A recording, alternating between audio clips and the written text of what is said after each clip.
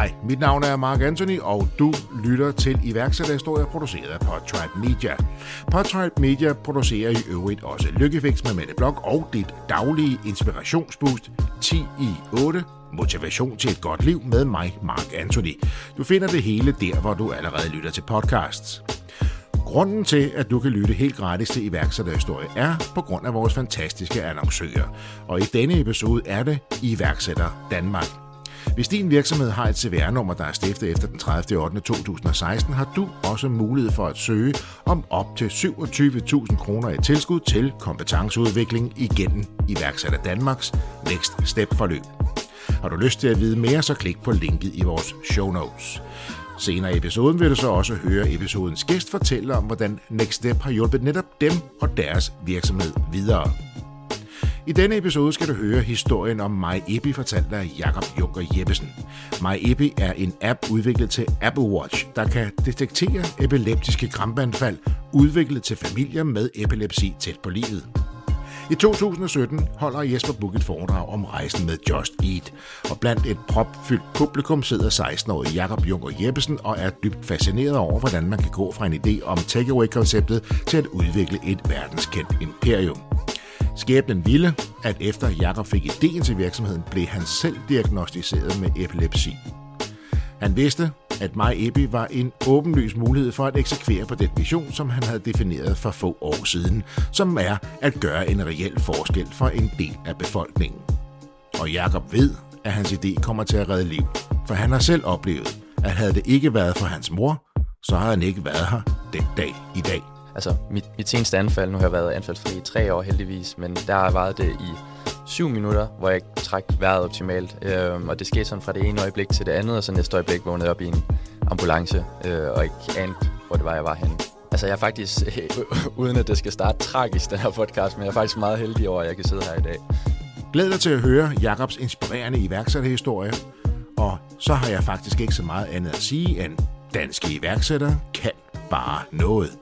Rigtig god fornøjelse. Jakob, ordet er dit.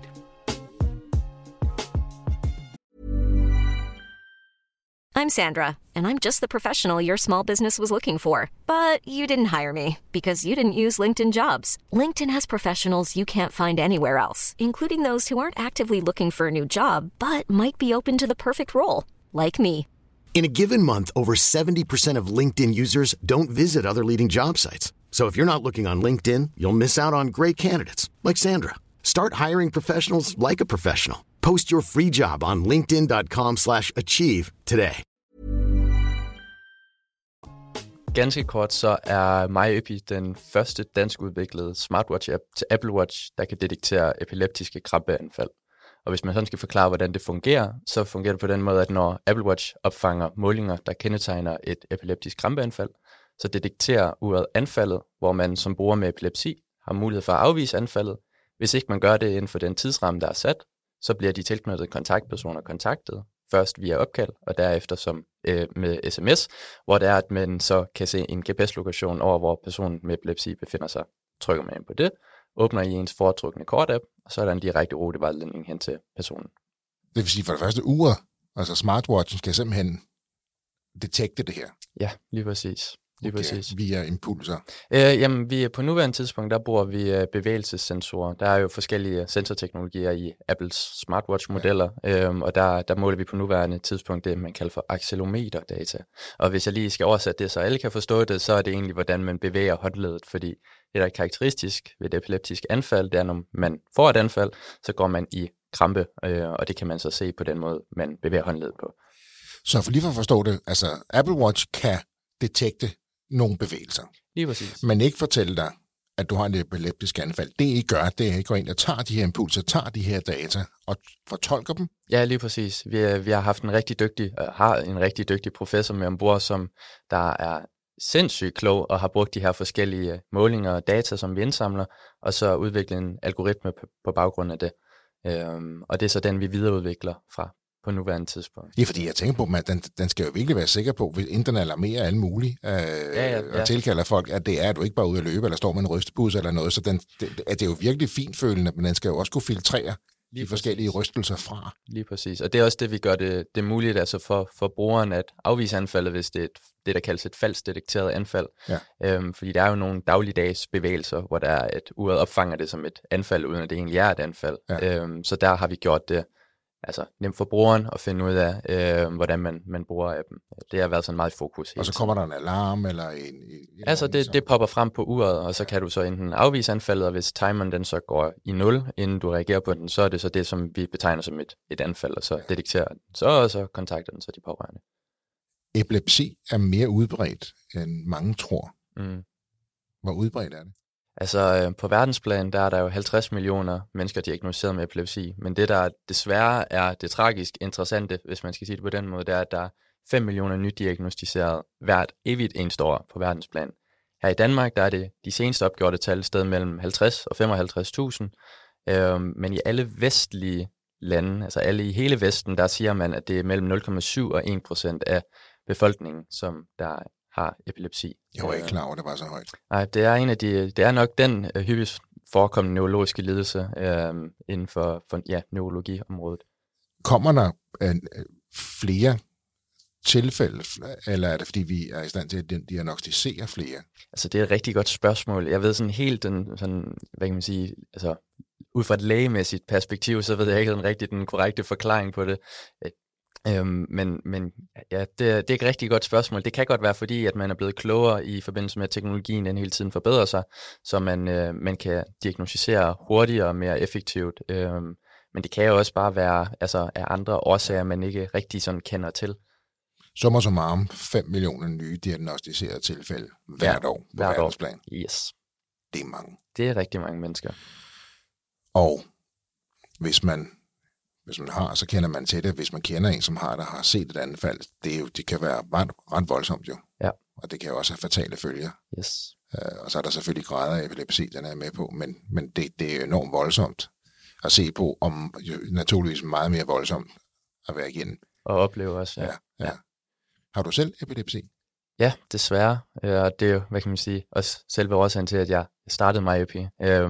Altså mit seneste anfald, nu har jeg været anfaldsfri i 3 år heldigvis, men der var det i 7 minutter, hvor jeg trak vejret optimalt, og det skete sådan fra det ene øjeblik til det andet, og så næste øjeblik vågnede op i en ambulance, og ikke anede, hvor det var, jeg var henne. 7 minutter? Ja. Det er meget altså jeg er faktisk, uden at det skal starte tragisk, den her podcast, men jeg er faktisk meget heldig over, at jeg kan sidde her i dag.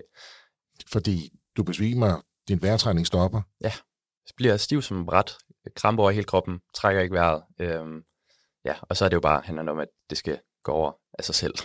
Men der havde du ikke udviklet myopy på det her tidspunkt? Jeg var i gang med at udvikle myopy. Jeg vil priser mig selv rigtig lykkelig over, at min mor var til stede den dag, fordi jeg kunne lige så godt have været alene. Og det er jo, altså, hvad kan man sige, hvis man boede alene, så ville det jo være rimelig voldsomt, fordi, hvad kan man sige, selve anfaldet i sig selv kan jo ikke, hvad kan man sige, i nogle tilfælde ikke være livstruende.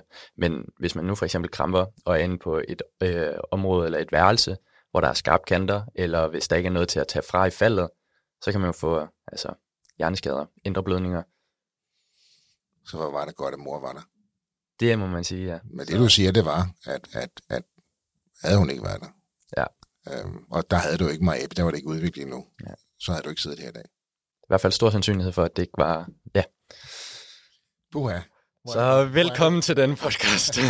Hvor er det godt, du sidder her, Jørgen. Ja. Det er jeg rigtig glad for. Så ideen til myopy får du jo for en hel del års tid siden. Ja. Kan du lige tage os lidt igennem den rejse? Fordi du har epilepsi selv, og du har du lige beskrevet virkelig oplevet det i yderste potens. Men hvad er der egentlig, der giver dig ideen til at udvikle det her? Jamen altså, vi skal faktisk skrue tiden hele vejen tilbage til 2017 i maj i en konferencesal i Aarhus, hvor jeg til et foredrag med vores allesammens kære Jesper Buch, og så en, der hedder Anja Ringgren Löfven. Og hvis man ved, hvem Anja er, så er hun kendt for at have udviklet en organisation, som der hjælper heksebørn i Afrika.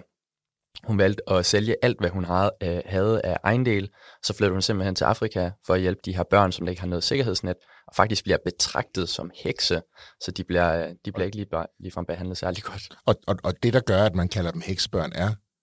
Jamen, altså det er, at man har en eller anden, altså dernede, det er sådan fuldstændig surrealistisk og svært at forstå, men de bliver betragtet som altså decideret hekse. De går jo rundt uden, vi så nogle billeder, de gik rundt uden tøj på, og de havde ikke nogen mor eller far, eller var fuldstændig udmagret, fordi de ligesom ikke havde nogen form for måde at få mad på. Og det er altså børn, som for eksempel har epilepsi? Nej, det ved jeg ikke sådan helt tilfældigvis, men sådan, hvad man kan sige, selve foredraget fik min passion for iværksætteri frem. Fordi efter at Anja, hun var gået af, og det var meget hjerteskærende historie, så kom Jesper på, og han gik sådan lidt slendrende op på scenen, og så sagde han så, ja, det bliver lidt en anden historie det her, fordi jeg har tænkt mig at fortælle omkring, hvordan jeg havde råd til min første sportsvogn. Og det var ikke, hvad kan man sige, hvis jeg kigger tilbage dengang, så var der mange, som der havde altså øjnene fuldstændig fokuseret på det kapitalistiske aspekt. Men det, som der fangede min interesse, det var det her med at gå fra en idé på den norske ambassade, om han ville bestille en pizza online, til senere hen at udvikle et verdenskæmpe imperium, som der så er kendt som Just Eat. Og det var egentlig det, som der fik min interesse og passion for iværksætteri frem. Så der blev du inspireret til at blive iværksætter? Ja. Inden du faktisk havde ideen? Så nu vidste du, at du ville være iværksætter, men du vidste ikke, hvad du ville sætte i værk endnu? Lige præcis. Så startede jeg jo på Frederikshavn Handelsskole 2 år efter, på studieretningen iværksætteri. Ja. På andet år, der får man muligheden for at stifte bekendtskab til iværksætteri, og få lov til at udvikle sit eget produkt. Og jeg havde jo glædet mig så forfærdeligt meget, for jeg vidste jo godt i år, altså også selve året, hvor det var, jeg var til det her foredrag, at jeg skulle starte på Frederikshavn Handelsskole. Og så kom jeg endelig til det der tidspunkt i 2G, hvor det var, at man kunne få lov til rent faktisk at udvikle sin virksomhed, ikke også? Fordi hele første år gik ud på, at man skulle bare tærpe alt det her forskellige teori, og altså, det har også sin charme, men det var andet år, jeg glædte mig mest til. Så min daværende studiegruppe og jeg, vi satte os ned, og nu var vi klar. Nu er vi klar til at udvikle, hvad der skulle blive the next big thing. Og så var vi fuldstændig komplet blanke. Vi havde overhovedet ikke, hvad vi skulle arbejde med. Ja, vi var fuldstændig spørgsmålstegn.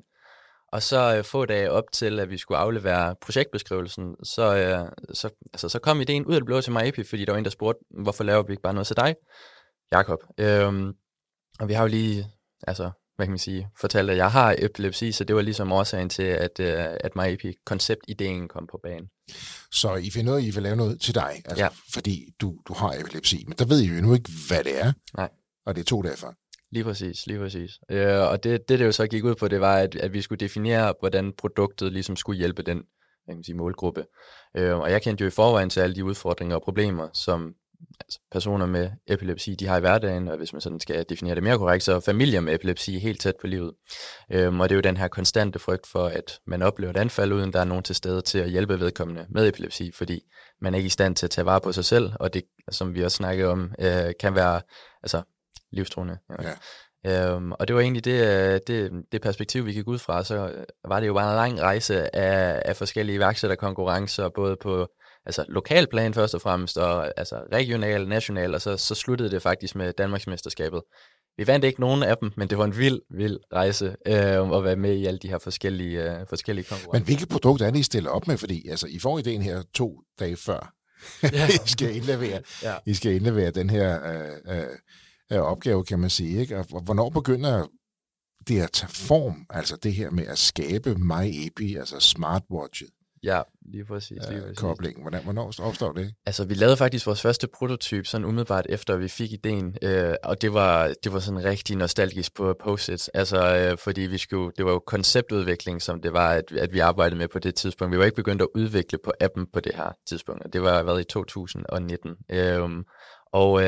Så I stiller op til diverse konkurrencer med konceptideen. Ja, lige præcis. Man har ikke et fungerende produkt endnu. Nej, så det var mere at fortælle den gode historie, og hvorfor produktet har sin berettigelse, og hvor stor målgruppen egentlig er, selvom det jo egentlig er et niche-marked. Ja. Og når du spurgte, hvornår produktet begyndte at tage fart, så var det jo egentlig meningen, at projektet skulle stoppe efter 2G, fordi det jo ligesom var et projekt, der forløb sig over det her år. Men jeg kunne ikke lade det ligge, fordi det havde jo en personlig relation til mig, og jeg følte virkelig, at det var muligheden for at udleve min iværksætterdrøm, så jeg valgte ligesom at løbe med stafetten selv videre, fordi jeg var den, der havde klart de største ambitioner omkring projektet. Og så Så brugte jeg alle de penge, som jeg havde, opsparing, og jeg havde stadigvæk nogle penge tilbage for, da jeg blev konfirmeret, og jeg arbejdede ved fritidsarbejde, siden jeg var 13, og lige nok til, at jeg kunne stifte et APS-selskab, hvor jeg så i den forbindelse ansøgte om et mikrolegat ved Fonden for Entreprenørskab, og det fik jeg så, og i den forbindelse fik jeg en udvikler på. Så du får lige skrabet sammen lige til at gå i gang med udviklingen for at etablere dit APS. Du er helt tilbage og grave din konfirmationspenge op, og så får du mikrolegater. Hvad er det på 25.000? Nej, det her det var så godt nok på 50.000. Så det var på 50? Ja, men jeg fik faktisk også det på 25. Det søgte jeg så inden CVR. Okay. Ja, så det har hjulpet godt på vej. Ja. Og så kommer vi jo til 3.G, og det er jo begrænset, hvor meget man egentlig kan arbejde på et projekt, når det er, at man gerne også vil op og skrue høje karakterer, og alt det der, ikke også at komme ud på den anden side med et rimelig flot resultat, hvad angår altså skolebænken, ikke også. Og så stod jeg jo efter 3.G og skulle tage min endelige beslutning, om jeg skulle gå den traditionelle vej og tage på en universitetsuddannelse, eller om jeg skulle jagte iværksætteridrømmen. Og det var nok meget forventet af mig, at jeg tog på universitetet, fordi jeg var og er nok stadigvæk god til at studere. Men jeg kunne, altså det snakkede ikke til mig så meget, som iværksætteriet gjorde. Så jeg gik all in på det, og arbejdede bare fuldtid på min iværksætteridé der, og projekt. Så det er jo stadigvæk i de tidlige stadier, for vi havde stadigvæk ikke et produkt der. Men min udvikler, daværende udvikler, havde jo arbejdet på selve appen, imens jeg gik i 3.G, og selvfølgelig jeg hjalp jo alt det, jeg kunne. Men du er ikke programmør, du er ikke appudvikler på det? Overhovedet ikke. Jeg har ingen idé om, hvordan det er, man udvikler en app, så jeg kan alt det andet, vil jeg i hvert fald selv mene. Ja. Så ideen fødes sådan lidt i samarbejde, du går i gang, du kaster det ud, du casher fuldstændig ud på alt, hvad du overhovedet har, får 2 mikrolegater, får lige måsen med dig der, og nu begynder jeg så at udvikle på den her app. Hvad sker der så? Ja, hvad sker der så? Jamen, så blev jeg faktisk kontaktet af en, der hedder Carmen, som der viser at være fra en virksomhed, der hedder Accelerace. Jeg kendte overhovedet ikke Carmen. Og du tror lidt, det er sådan lidt for sjov mail? Ja, lige præcis. Jeg tror, det er en af de der typiske spam-mails, hvor der de river hele din bank fra hinanden og tager alle dine penge. Jeg havde jo så ikke nogen penge på det tidspunkt, så var der ikke så mange penge at tage. Men jeg gik jo så ind og kvalitetstjekkede hende. Gik ind på LinkedIn, som jo ligesom det medie, hvor der man finder ud af, om personen er legit. Jeg får måske ord til dig. Det der i gang, det er spændende. Ja, lige præcis. Let's talk. Ja, lige præcis. Ja. Hun viser at være scout for Accelerace, som jo blandt andet har de her forskellige acceleratorprogrammer. Og hun nævnte så det her forløb, der hedder Beyond Beta, som er nok tilsvarende hvad Y Combinator over i USA, men det her det er i Norden. Og så synes hun, at vi skulle ansøge. Og så gik jeg jo ind og kiggede på hjemmesiden og kiggede på alle de her meget fine begreber, som der stod, at man skulle udfylde runway og burn rate, og hvor mange medarbejdere har du, hvor meget omsætning. Jeg havde ingen omsætning, jeg havde ingen medarbejdere, jeg var ikke engang selv ansat jo, og det var meget sådan, jeg kommer overhovedet ikke. Og du vidste ikke, hvad de fleste af de udtryk rent faktisk betød, vel? Nej. Jeg var straight out of handelsskolen, så jeg var meget grøn, kan man sige. Men det jeg jo så gjorde, det var, at jeg ansøgte jo, udfyldte det så godt jeg kunne, og tænkte sådan, okay, nu må vi se, hvad der sker. Og så fik jeg jo en mail, nok en uge efter, og så stod der, congratulations, Maybe, you are through to the first cohort. Og sådan, hvad? Og jeg fandt jo ud af senere hen, der var plus 150 ansøgere, der var kun 40, der kom igennem, og vi var den eneste nordjyske virksomhed, som der var igennem til det der batch. Og jeg tænkte sådan, okay, det er vildt det her. Og hvor er vi henne på produktet her? Altså, vi er forbi konceptudviklingen, men har du et viable produkt? Har du et produkt, der virker på nuværende tidspunkt? Vi er stadigvæk i gang med sådan at udvikle og teste de forskellige funktioner af. Vi har jo lige her omkring, mener jeg, fået den professor med, som jeg nævnte, som der har udviklet algoritmen for os. Men det er jo stadig på et tidligt stadie, så det er jo også bare med at gøre det så godt, som man kan. Og når jeg kiggede på de andre, som jeg var oppe imod i den her, man kan vel godt kalde det konkurrence, i det her acceleratorprogram, de kunne jo først og fremmest, størstedelen med dem være mine forældre, og de havde masser af funding i ryggen, og de havde deciderede teams med mange personer, og de var bare meget længere end mig, og jeg tænkte sådan, okay, det er fint nok, nu kom jeg igennem til første omgang, og måden det jo fungerer på, det er, jeg ved ikke, om de kan lide, at man sammenligner dem lidt med X-Factor, men selve konceptet op omkring, at man bliver frasorteret i forhold til, hvor kvalificeret man er til at gå videre til næste runde, er lidt på samme måde, som det fungerer. Og jeg tænkte sådan, okay, nu kommer jeg videre i første runde, så ryger jeg nok ud i anden. Det gjorde jeg ikke. Så ryger jeg nok ud i tredje. gjorde jeg så heller ikke. Så ryger jeg med garanti ud i sidste runde, inden man kommer til finalen. Men så, tror jeg næsten, det er løgn. Vi kom til finalen, og det var jo finalefelt på 12. Og så skulle man jo pitche foran alle dem, der var med. Og der var jo 3 priser på højkant. Og den første, det var den her, det hedder Best Pitch. Og vi fremlagde så alle sammen, og så kom vi til awardshowet, sidste del af den her begivenhed, som blev holdt virtuelt desværre. Det var meningen, det skulle holde sig over i København, med corona. Og jeg var jo klar til at tage en video, fordi jeg ville ønske lykke til dem, der sådan vandt. Ja. Og så skete der jo det, at de sagde, and the winner is My Epi. Og jeg var sådan, jeg kunne høre mig selv i baggrunden sige, hvad? Og min mor, som der sad foran mig, hun løftede... Du var begyndt at filme, simpelthen. Ja, jeg var begyndt at filme, for jeg troede, det var jo med garanti... Jeg troede med garanti ikke, at jeg ville vinde, ikke også? Og min mor, hun stod på den anden side med hænderne over hovedet, og sådan halv råbt lidt, men alligevel vidste hun godt, hun ikke kunne tillade sig at gøre det, fordi der ligesom var nogen bag skærmen, som der ville kunne høre det. Hun skulle ikke være alt for mom bag. Ja, lige præcis. Ja. Men jeg tror bare, at det var ligesom... en vild oplevelse, fordi det gav også mig en eller anden form for skulderklap og blåstempling, at det ikke kun var en idé, som jeg troede på, men også noget som andre. Hvordan kan det være, at du tvivler på dig selv i runde 1, 2, 3, 4, selv i finalen, og du går videre? Hvad er det, der gør det? Er det fordi de andre er ældre, har haft mere funding, er flere mennesker? Hvad var årsagen til, at du ikke troede, at du ville gå videre? Jeg er jo meget selvsikker omkring mit produkt, og jeg ved, at det bliver en kæmpe succes, fordi det er først og fremmest noget, man skal tro på, når man er iværksætter, fordi det er benhårdt arbejde. Men da jeg så på sådan selve konceptet, og hvor stort programmet egentlig var, og jeg sammenlignede mig med de andre virksomheder, så synes jeg bare ikke, jeg var på samme stadie som dem. Men der må være et eller andet, som der gjorde, at jeg kom videre og vandt en af de der trofæer, der kan man så sige. Og det har jo vist sig brød frugt lige siden, så der må være noget, som de har set der. Men du tvivlede alligevel? Du tvivlede ikke på produktet, men du tvivlede på, at de ville kunne se forretningen, eller hvad? Jamen igen, jeg tror bare, at det har noget at gøre med, at hvis man som sagt sammenligner mig med stadiet, altså udviklingsstadiet, jeg var på det tidspunkt med My Epi, sammenlignet med de andre, så synes jeg bare, at de var længere. Jeg tror egentlig, at det var det, der var også. Men jeg er også blevet klogere sidenhen på, at man skal ikke sammenligne sig med andre. Man skal bare give max gas på sit eget projekt, og så skal man bare være, hvad kan man sige, ligeglad med andre, fordi man kan slet ikke sammenligne det på den måde.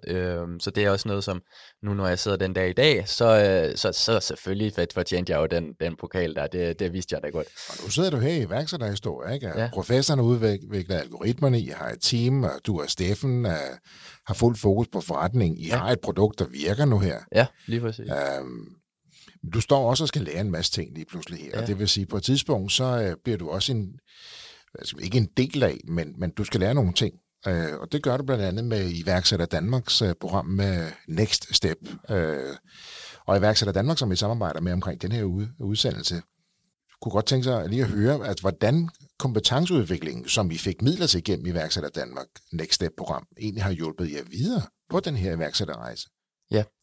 Inden at det her kompetenceløb, det egentlig kom på tale, og jeg var så heldig at blive optaget i det, hvis man kan kalde det på den måde, der havde vi jo stadigvæk sådan det her prototype designagtige look. Og jeg vidste, når det er, at man skal lancere et kommercielt produkt på markedet, så skal det altså se godt ud. Og jeg, som du også selv sagde, har sådan ret meget styr på forretningsudvikling, men jeg er nok temmelig venstrehåndet, når det kommer til design og udvikling af appen. Så jeg vidste, at jeg havde brug for kompetenceudvikling inden for design, og det var så det gik til.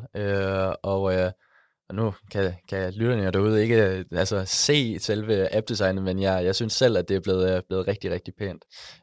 Så det er blevet brugt på. Simpelthen det.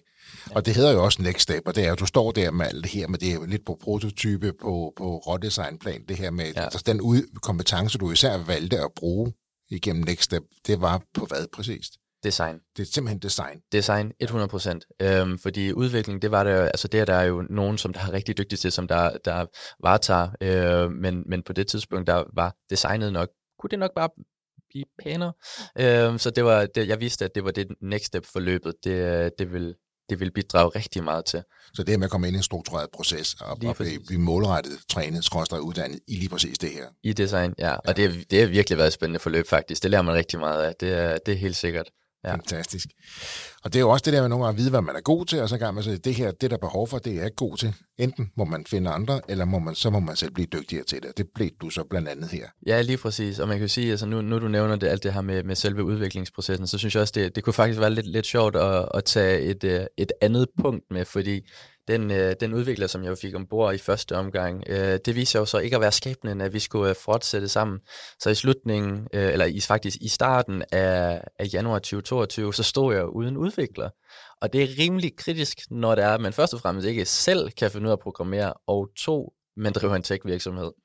Nu nævnte du lige Steffen, også til at han egentlig kom på banen, var jo, at han var den eneste anden, jeg kendte på det tidspunkt, som jeg ved har forstand, eller i hvert fald netværk, i forhold til at finde nogen, der kan finde ud af at udvikle apps. Jeg snakkede faktisk med ham for første gang tilbage for 3 år siden, hvor det var, at vi også havde en snak omkring appudvikling. Han repræsenterer jo en anden virksomhed, som hedder Little Giants, et udenlandsk firma, som der er specialist i udvikling af apps. Så jeg ringede til Steffen i starten af 2022, der sagde Steffen, jeg står lidt i en træls situation. Jeg har ikke nogen til at varetage udvikling. Kan du hjælpe mig? Og han sådan lidt stille i telefonen. Jakob, det er jo det, vi gør til daglig. Så jeg sådan, nå ja, det er rigtigt. Det er Little Giants rent faktisk laver. Ja, lige præcis. Og så lang historie meget kort, så blev de 4, som der driver den virksomhed, Daniel, Camilla, Karsten og Steffen, hvor Daniel er softwareingeniør, Camilla, hun har 100.000% styr på design. Karsten er vores økonomimand, og Steffen er min primære sparringspartner i forhold til forretningsudvikling. De blev så medejere af MyAPI, og det der jo så er lidt en sjov historie oven i det også, det er, at undervejs, at alle de her dokumenter, der blev skrevet, som jo ligesom er krav, når der man skal have medejere ombord, så spurgte Steffen, Jakob, kunne du ikke have lyst til at flytte til Odense? Og da han spurgte omkring det, så er jeg sådan, Steffen, jeg bor i Frederikshavn, det er 300 kilometer væk fra Odense. Det eneste netværk, jeg har i Odense, det er min farfar. Det er måske ikke sådan lige det mest optimale sted at flytte hen, men jeg sagde, ved du hvad, hvis det endelig skal være, jeg skal sådan virkelig hoppe, ud i det her med alt jeg har, så skulle det være nu. Og så sagde jeg, giv mig lige et par måneder, så jeg har råd til faktisk at flytte. Så flyttede jeg til Odense, og har været der siden april 2022. Jeg tænker, at din far var rigtig glad for, at du kom til der. Ved du hvad, så det er rigtigt, så det er i hvert fald, så kan jeg komme ud og få noget aftensmad der en gang imellem, ikke? Så det er rigtigt, det er rigtigt.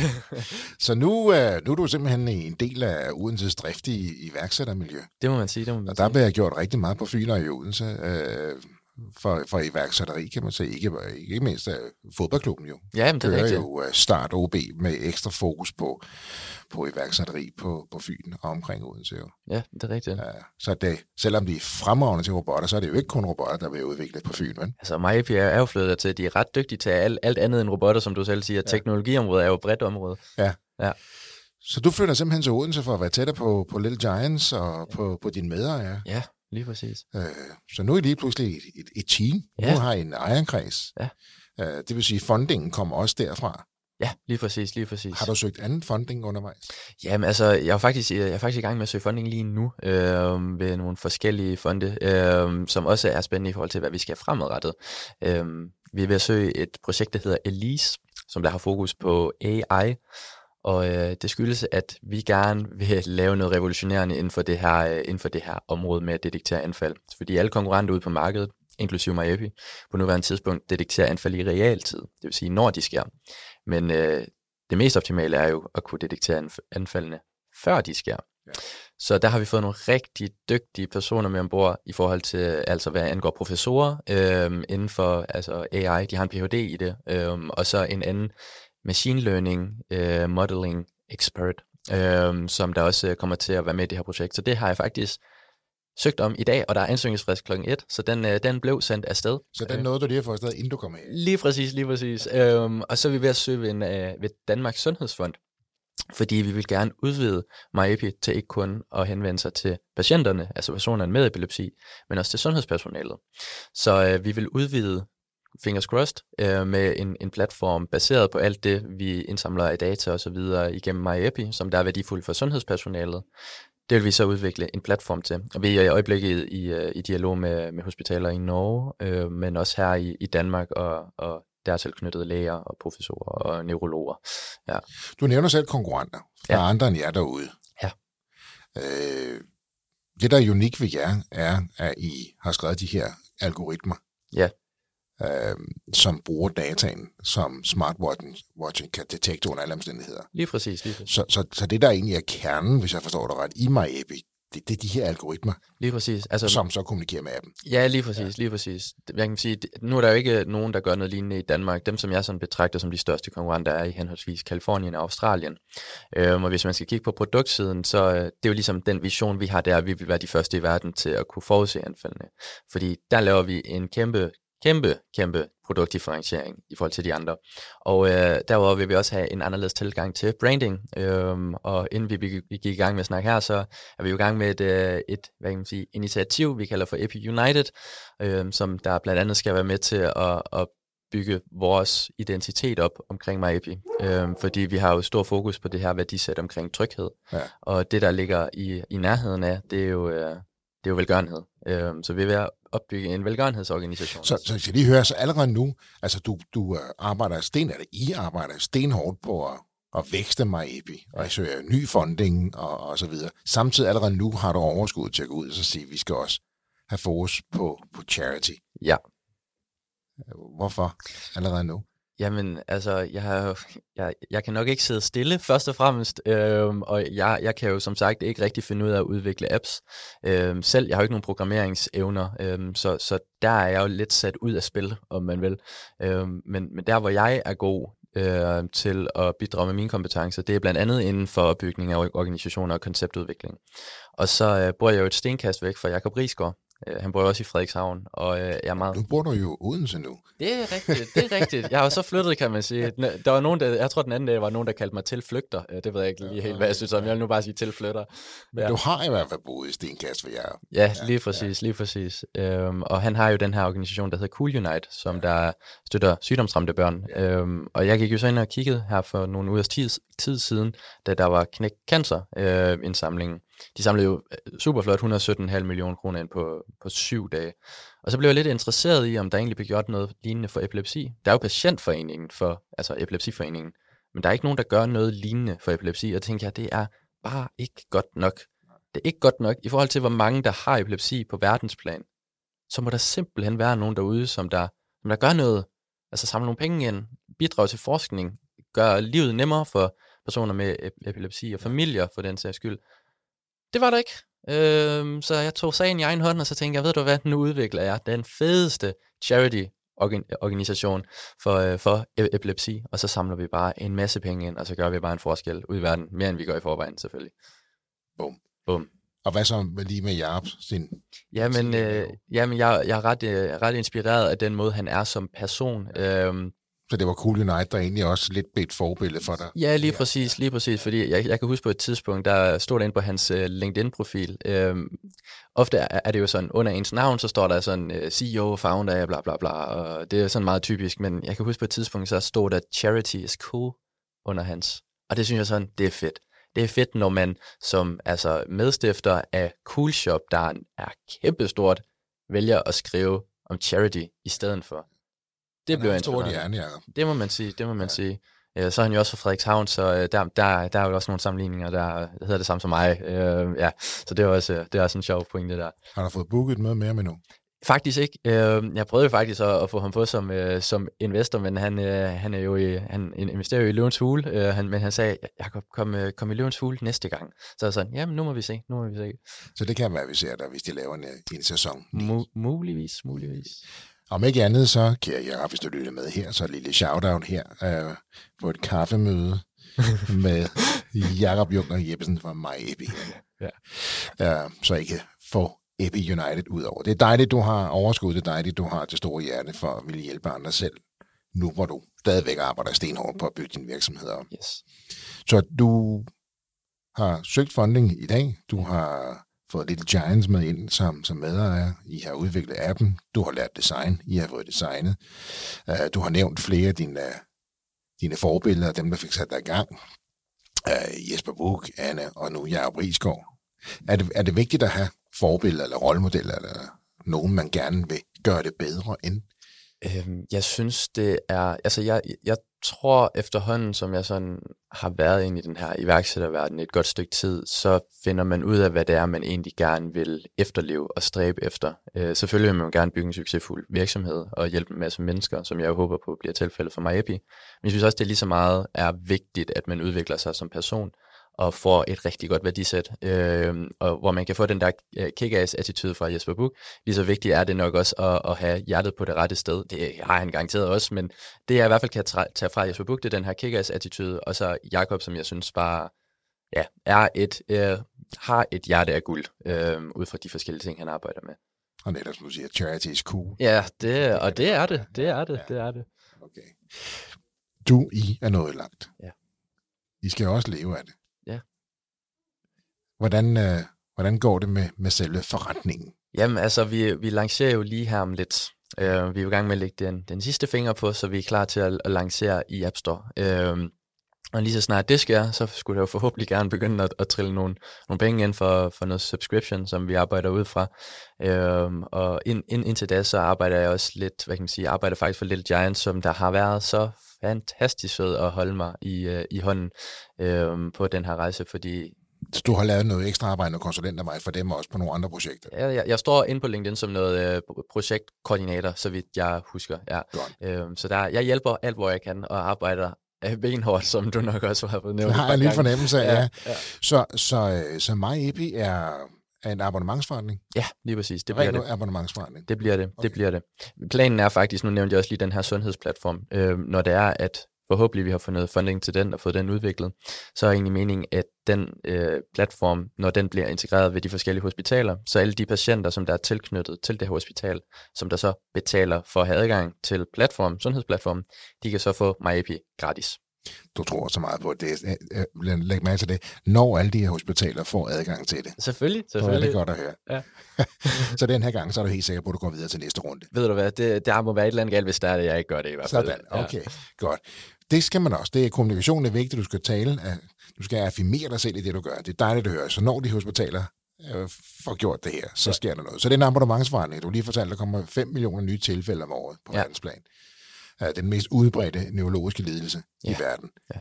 Alligevel er der overraskende lidt fokus på det, kan man sige, i forhold til, hvor meget det fylder. Desværre, ja. Så det er jo godt, at I og lige nu også andre har fokus på det her, på at hjælpe mennesker med epilepsi. Ja. Det lyder som om, at der er ret mange potentielle subscribers derude til jeres produkt. Det er et ret stort marked. Det håber jeg. Nu må vi se. Største konkurrenter ligger i Kalifornien og Australien. Ja. Kommer I til at starte med at have ekstra meget fokus på Europa så? Altså vores plan er faktisk, nu håber jeg ikke, der er nogen af vores konkurrenter, der lytter derude, men vores plan er at få fodfæste i Danmark først og lære, hvordan der man driver en abonnementsforretning og vide, hvordan vores brugere egentlig interagerer med vores produkt. Vi har jo det her mantra, at vi er en app, der er udviklet af personer med epilepsi til personer med epilepsi. Så vi vil jo gerne forbedre produktet i samarbejde med vores brugere. Og lige snart vi har fået styr på Danmark, så tænker vi at tage ud til resten af Skandinavien, og så må vi se derefter. Så har vi også en lille drøm om at tage til USA på et tidspunkt. Nu må vi se, hvornår det sker. Og så kan det være, at vi sætter Løvens Hule, hvis det bliver en sæson 9. Ja, det kan være. Det kan være. Ja. Vi har i hvert fald lavet en lille skud ud til redaktionen her. Nu her. Godt. Kæmpe marked. Ja. Kæmpe marked. Subscriptions. Og nu er det en smartwatch. Det er Apple Smartwatch. Ja. Kan man forestille sig, at I udvælger jeres egen unit, egen enhed, hvis man nu ikke har et Apple Smartwatch, eller kan man benytte sig af andre smartwatches derude også? Altså, på nuværende tidspunkt, så kommer det til at være til Apple Watch udelukkende, og det er egentlig fordi, der er flere forskellige årsager til det. Første årsag først og fremmest, det er, at Apple jo, i forhold til deres smartwatch-modeller, har været på forkant med alt, hvad der hedder sundhedsteknologi, og den her livsstilsområde, hvorimod andre Android smartwatch-producenter, de har haft lidt andet fokus, og de er bare ikke desværre på samme niveau endnu. Men jeg følger med i alle de her kæmpe store tech-magasiner, og lige så snart, at jeg kan se, at vi kan udvikle til Android også, så går vi selvfølgelig i gang med det, så vi kan ramme en større målgruppe. Heldigvis så er fordelingen i Skandinavien jo 60-40, sidst jeg tjekkede, hvad angår Apple kontra Android blandt brugerne. Ja. Ja, og i forhold til vores egen unit, det bliver nok en stor mundfuld, men det er ikke noget, som vi har udelukket. Der er rigtig mange regler og krav og alt sådan noget der, som man også skal arbejde med. Og der er en masse embedded teknologi i Apple Watchen allerede i forhold til telefon og kommunikation, som gør det helt nemmere. Ja. Jeg tænker bare, at det er måske ikke alle, der har penge til en smartwatch, og så kunne man forestille sig en eller anden prisbillig. Det troede jeg jo faktisk også, men vi fandt faktisk ud af, altså først og fremmest så går jo Apples smartwatch, som der er kompatibel med vores app, går jo helt ned til et prisniveau på 2500. Og så fandt jeg faktisk ud af i vores testforløb, hvor det var, at vi begyndte at teste produktet i samarbejde med reelle, altså personer med epilepsi, at der var nogen, der købte Apple Watch for bare at være med i testforløbet, og vedkommende havde faktisk ikke de anfald, eller den type af epilepsi, hvis anfald vi kan detektere. Det sagde jeg også til personen, men hun sagde, at det er helt i orden, vi vil bare gerne se, om det kan lade sig gøre. Og det viser også bare en ret stor dedikation for vores kommende brugere, at de vil bare gerne have det her produkt i deres hænder. Ja. Så jeg tror faktisk ikke som sådan, at det bliver et problem. Kan man forestille sig, at I begynder at arbejde endnu tættere sammen med sundhedsmyndigheden i forhold til tilskudsmuligheder? Ja. Så man, for de 2500, ja, det så mange penge er det ikke, men det er stadig mange penge for mange mennesker. Det er rigtigt. Er man på en eller anden måde på lige fod med andre tilskud og hjælpemidler, hvis man er ramt af andre sygdomme, kan få et tilskud til den der? Altså, nu er der jo et hardware-produkt i Danmark, som der kan detektere anfald også. Og jeg ved, der kan man altså hvis man er heldig, få tilskud gennem kommunen. Det er en voldsom, lang og hård proces, og man skal lige præcis falde ind under den kategori, som altså den her tilskudsordning retter sig imod. Hvis man falder ud for den kategori, så er det bare tough. Altså, er det fordi, tror du også nogle gange, det er svært, fordi man kan ikke rigtig måle økonomien, hvis vi giver alle de her tilskud. Hvad sparer vi som samfund mod det? Altså, er der også noget økonomi i det her?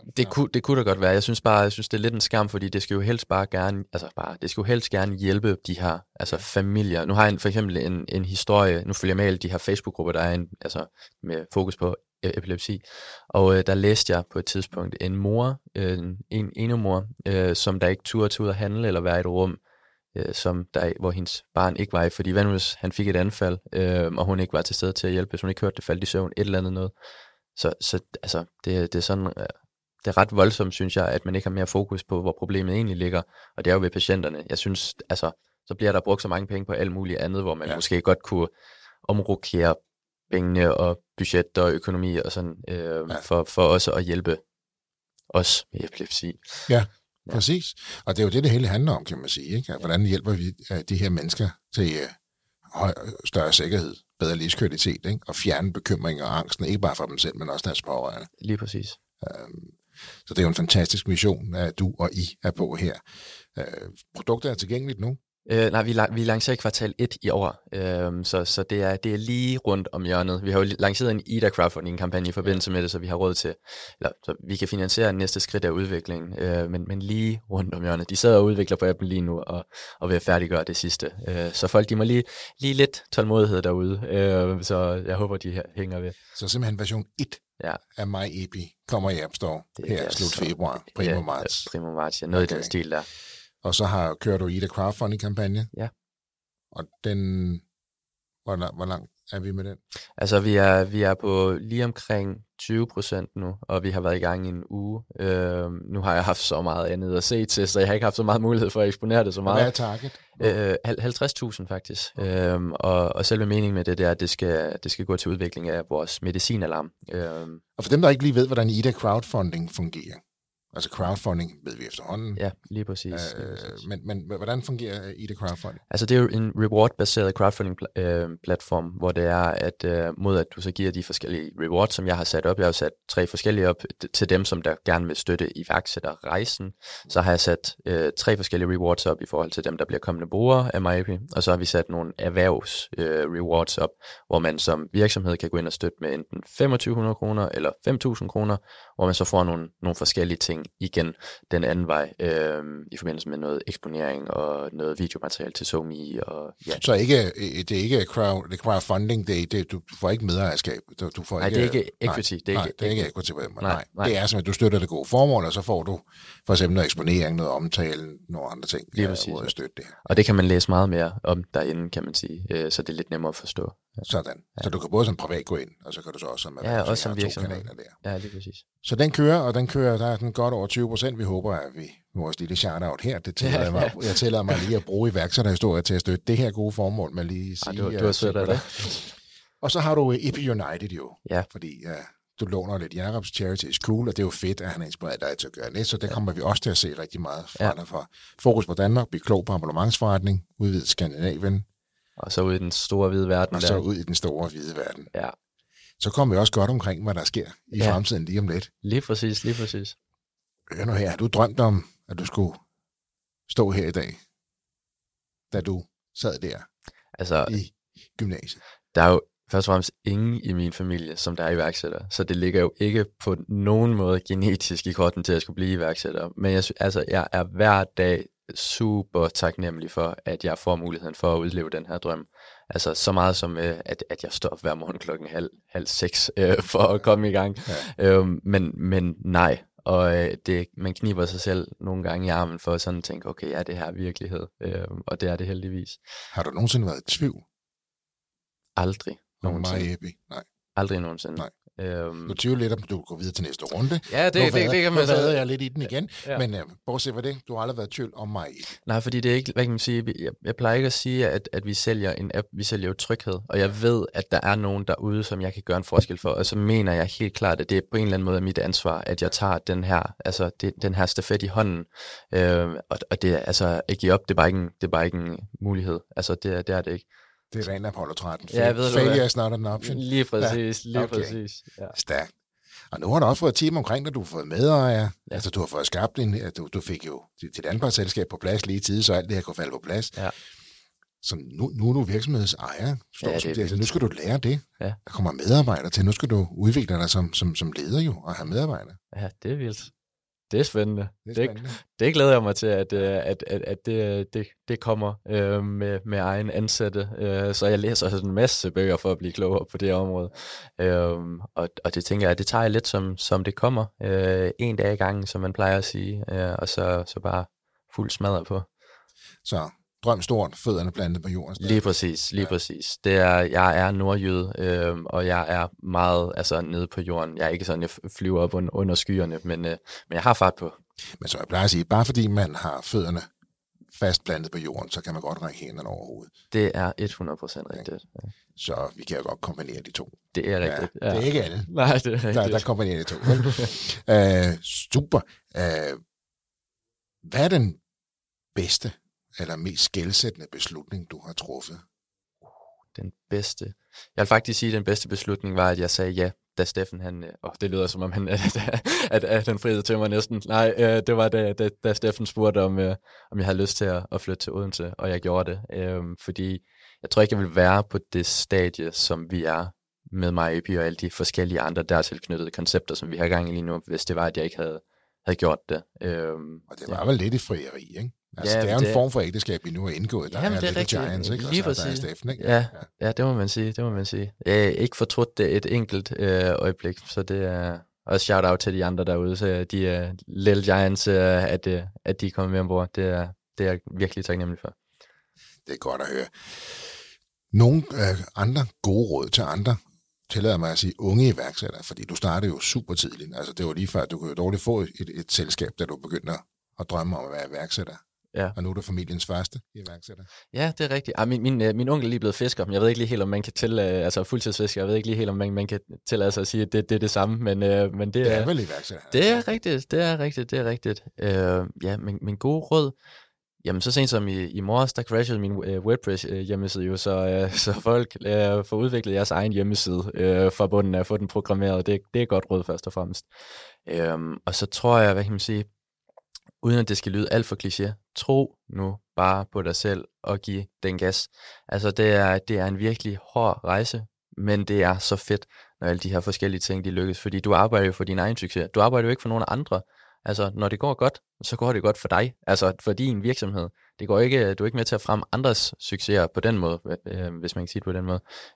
Men du gør noget godt, og det er som regel ofte din virksomhed på baggrund af, at du vil hjælpe andre mennesker eller gøre en forskel.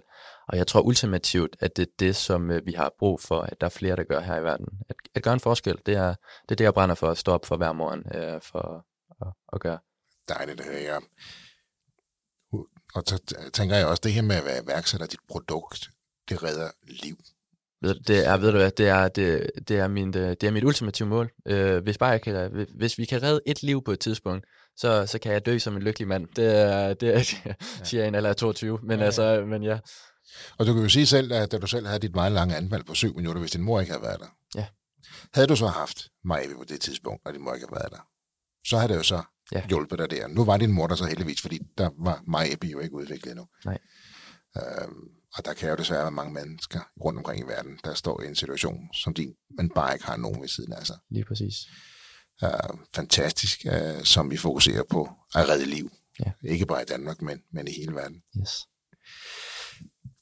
Det har været en fornøjelse at have dig. Jeg glæder mig til at følge dig de næste mange år.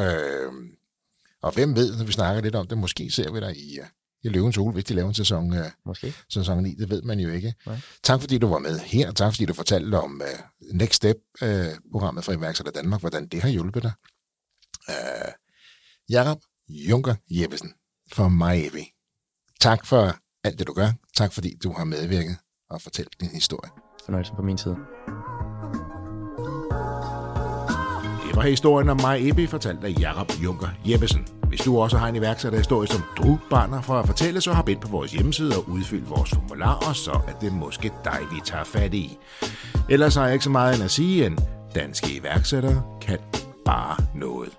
Tusind tak, fordi du lytter med. Kan du have en rigtig god og entreprenant dag, til vi lyttes ved igen. Hej.